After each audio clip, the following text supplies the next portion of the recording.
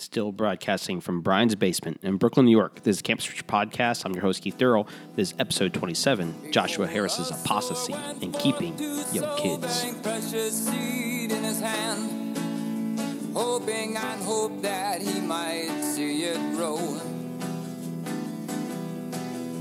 Knowing that the harvest Welcome, everybody, to the Fight, Laugh, Feast Network, FLFnetwork.com or crosspolitic.com to see what we got going on as far as our other podcasts. I think we're up to 9 at this point. Maybe it's 8. 9 or 8 different podcasts that you, for your listening pleasure.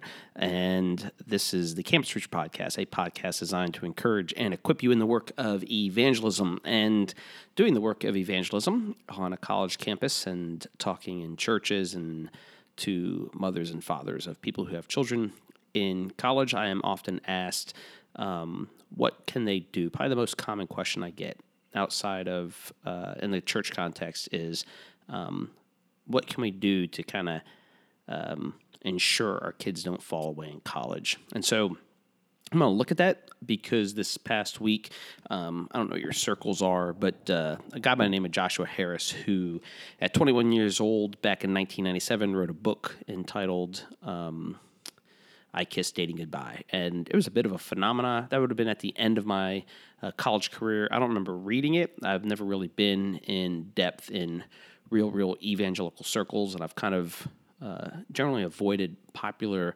Christian books. Just my nature is contrarian. So, for example, I've never actually read a C.S. Lewis book because everybody around me was reading them. So maybe he's not totally pop evangelical. But so this book comes out. I remember people talking about it. I thought the title was a little goofy. And I think I practically kissed dating goodbye. I think that was a bit of the culture I was in without, even before that book, as far as the basic ideas of what dating was to look like and stuff like that. So anyway, if you're paying any attention to what's going on, Joshua Harris was a pastor at a church in Gaithersburg, Maryland, for a handful of years, which was part of the Sovereign Grace Network. And back in 2011, 2012, they had a fallout due to a sexual abuse scandal. And in that process, Joshua mentions that when he was a boy, he was also abused. Fast forward a couple years, he pulls that church out of Sovereign Grace circles. And then in 2015, I believe, he stepped down from being the pastor of that church and decided to go to seminary. And it was actually at that point when he decided to step down and go to seminary that I began to pay attention to him because when he decided to step down and go to Regent Seminary in Vancouver, Canada, I kind of got the hunch that he was going to jettison the faith at that point. I couldn't understand why a guy in the circles that he was in would be going to Regent, which I have been very unimpressed. I know really one person that has come out of there that I believe is still kind of rooted in a good view of sola scriptura and the authority of the Bible. Everybody else has kind of been liberalized. They're egalitarians. They're social justice-y.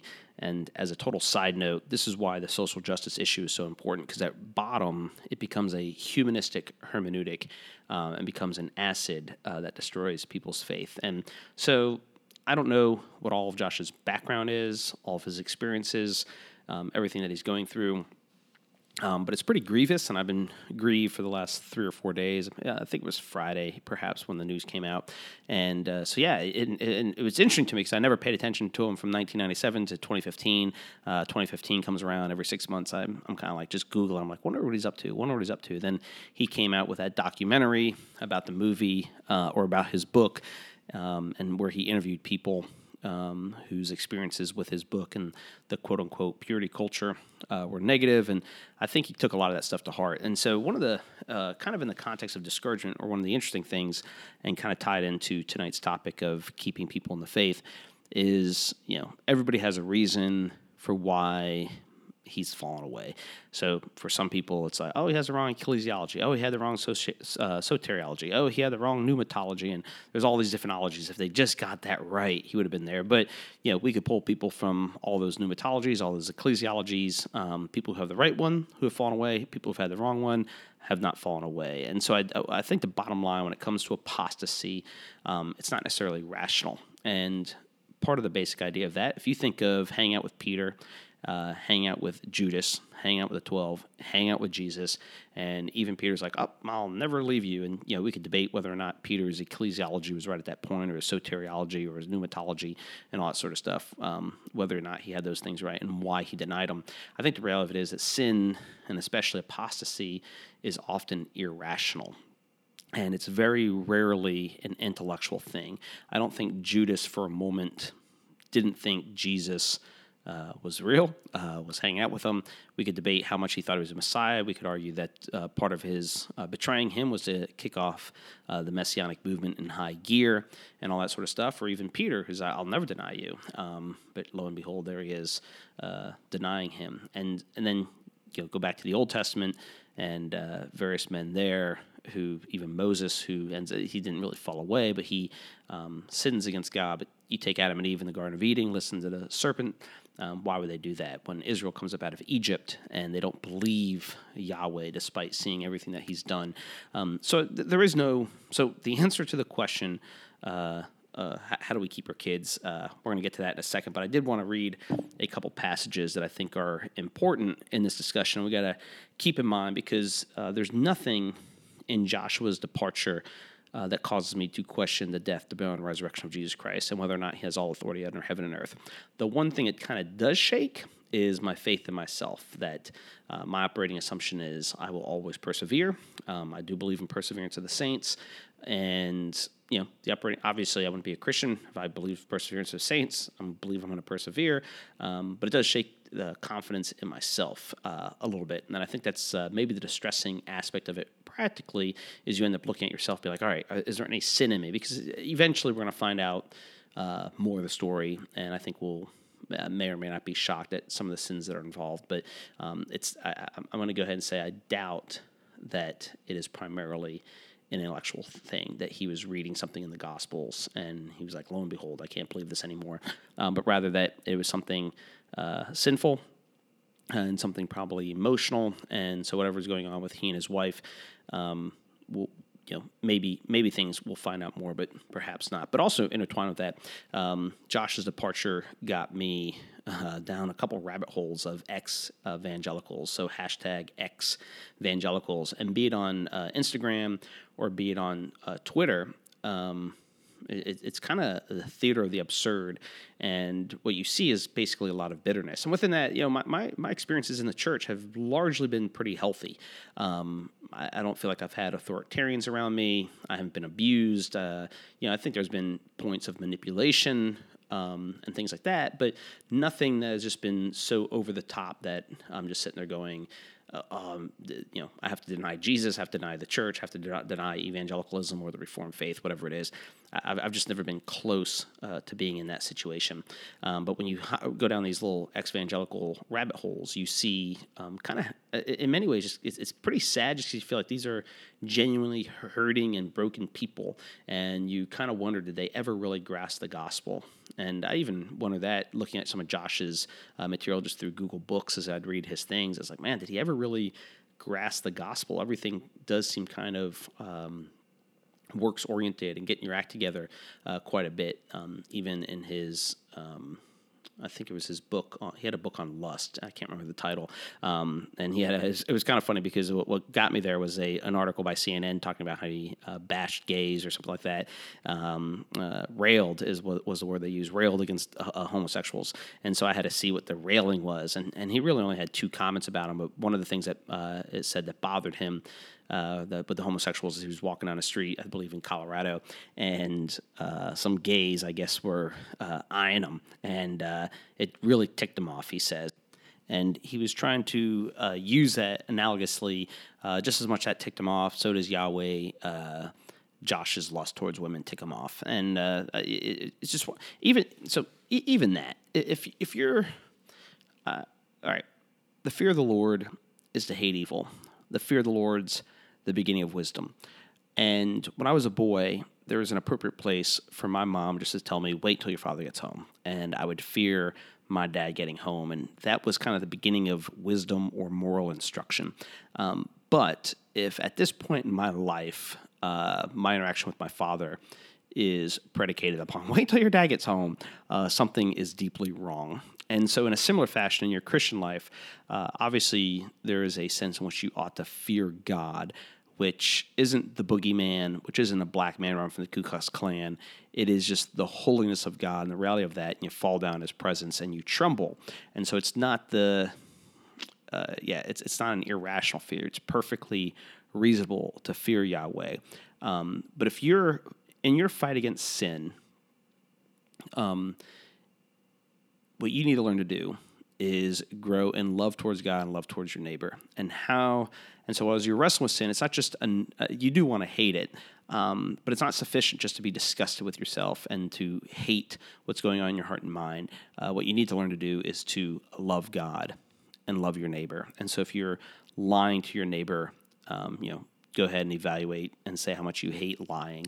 But what you really need to learn to do is love the truth. And what you need to learn to do is love God. And if you're a loving God who is the truth, you're going to begin to speak the truth. And if you love your neighbor rather than lusting after your neighbor, you're going to honor them. And maybe we need to do a discussion on lust sometime because I deal with it all the time with college students, but that needs to be addressed. So anyway, I wanted to read two passages considering people falling away.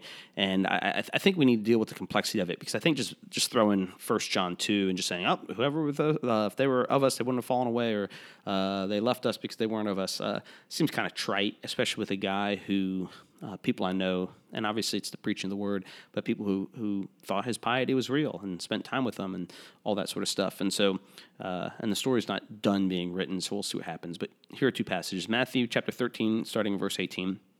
Hear then the parable of the sower. When anyone hears the word of the kingdom and does not understand it, the evil one comes and snatches away what has been sown in his heart. This is what was sown along the path. As for what is sown on rocky ground, this is the one who hears the word and immediately receives it with joy, yet he has no root in himself, but endures for a while, and when tribulation or persecution arises on account of the word, immediately he falls away. As for what was sown among thorns, this is the one who hears the word, but the cares of the world and deceitfulness of riches choke the word, and it proves unfruitful. As for the one who has sown good soil, this is the one who hears the word of God and understands it. He indeed bears fruit and yields, in one case 100-fold, in another 60, and in another 30. So the basic idea there is some sense in which people do participate, and you can even read John Calvin on this stuff, so you don't think I'm not being a good Calvinist, who participate in the grace of God, get some knowledge, get some knowing of God, and yet the reality of the world chokes them out. So, I don't want to speculate too much, but you take a guy starting a business in Vancouver, Canada. I doubt purity culture is real cool up there. He's got to run a business. The temptations to say, look, I need to make money. My evangelicalism is maybe over, and I'll rather do something else. And so what do we need to do? The concerns of the world kind of choke you out. And the one that's more terrifying, and I think all of us to one extent or another, and I don't care what your theology is, it's a difficult passage. In Hebrews chapter 6, Paul is basically telling the Hebrews that they, at this point in their Christian life, they ought to be mature, and they're not, and that's Hebrews chapter 5, and they should be mature, but they're not. But he goes on to tell them this: therefore, let us leave the elementary doctrine of Christ and go on to maturity, not laying again a foundation of repentance from dead works and of faith towards God, and of instruction about washings, the laying on of hands, the resurrection of the dead, and eternal judgment. And this we'll do if God permits. For it is impossible in the case of those who have once been enlightened, who have tasted the heavenly gift, and have shared in the Holy Spirit, and have tasted the goodness of the Word of God and the powers of the age to come, and then have fallen away, to restore them again to repentance, since they are crucifying once again the Son of God to their own harm and holding him up to contempt.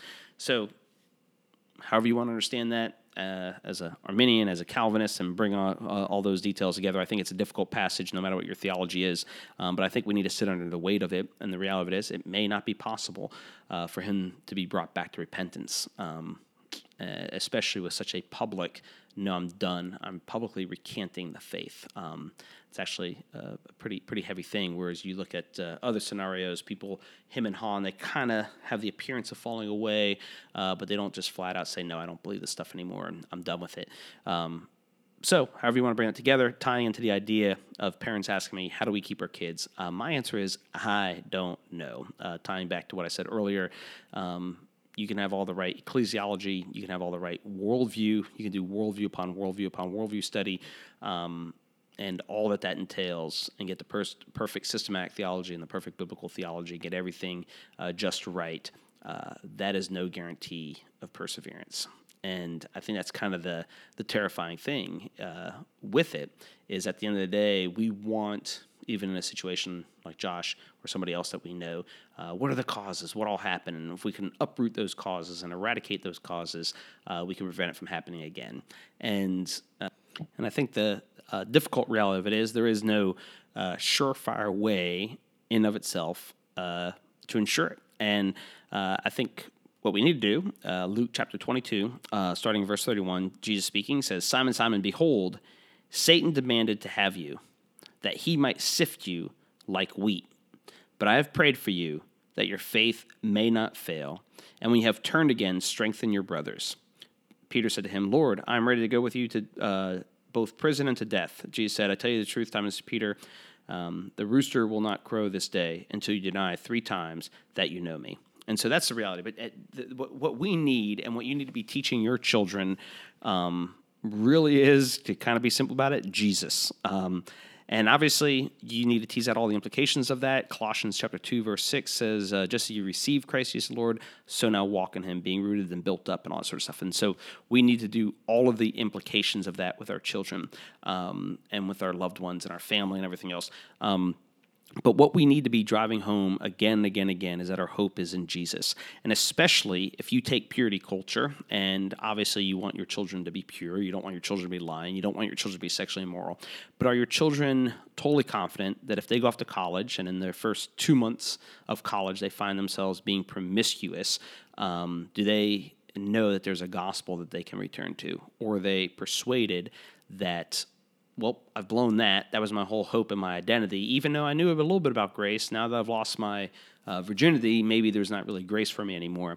And it hasn't happened as much recently, because there are a number of years there where I would talk to young women, women particularly, on a college campus. And I guess maybe the men dress it up a little bit more and the women were a little more open with it. But I sit down, finish my day preaching, I'm talking to them, they talk about growing up as a Christian, maybe their dad's a pastor, but then I got to college and they start giving me all the reasons of why they're not a Christian.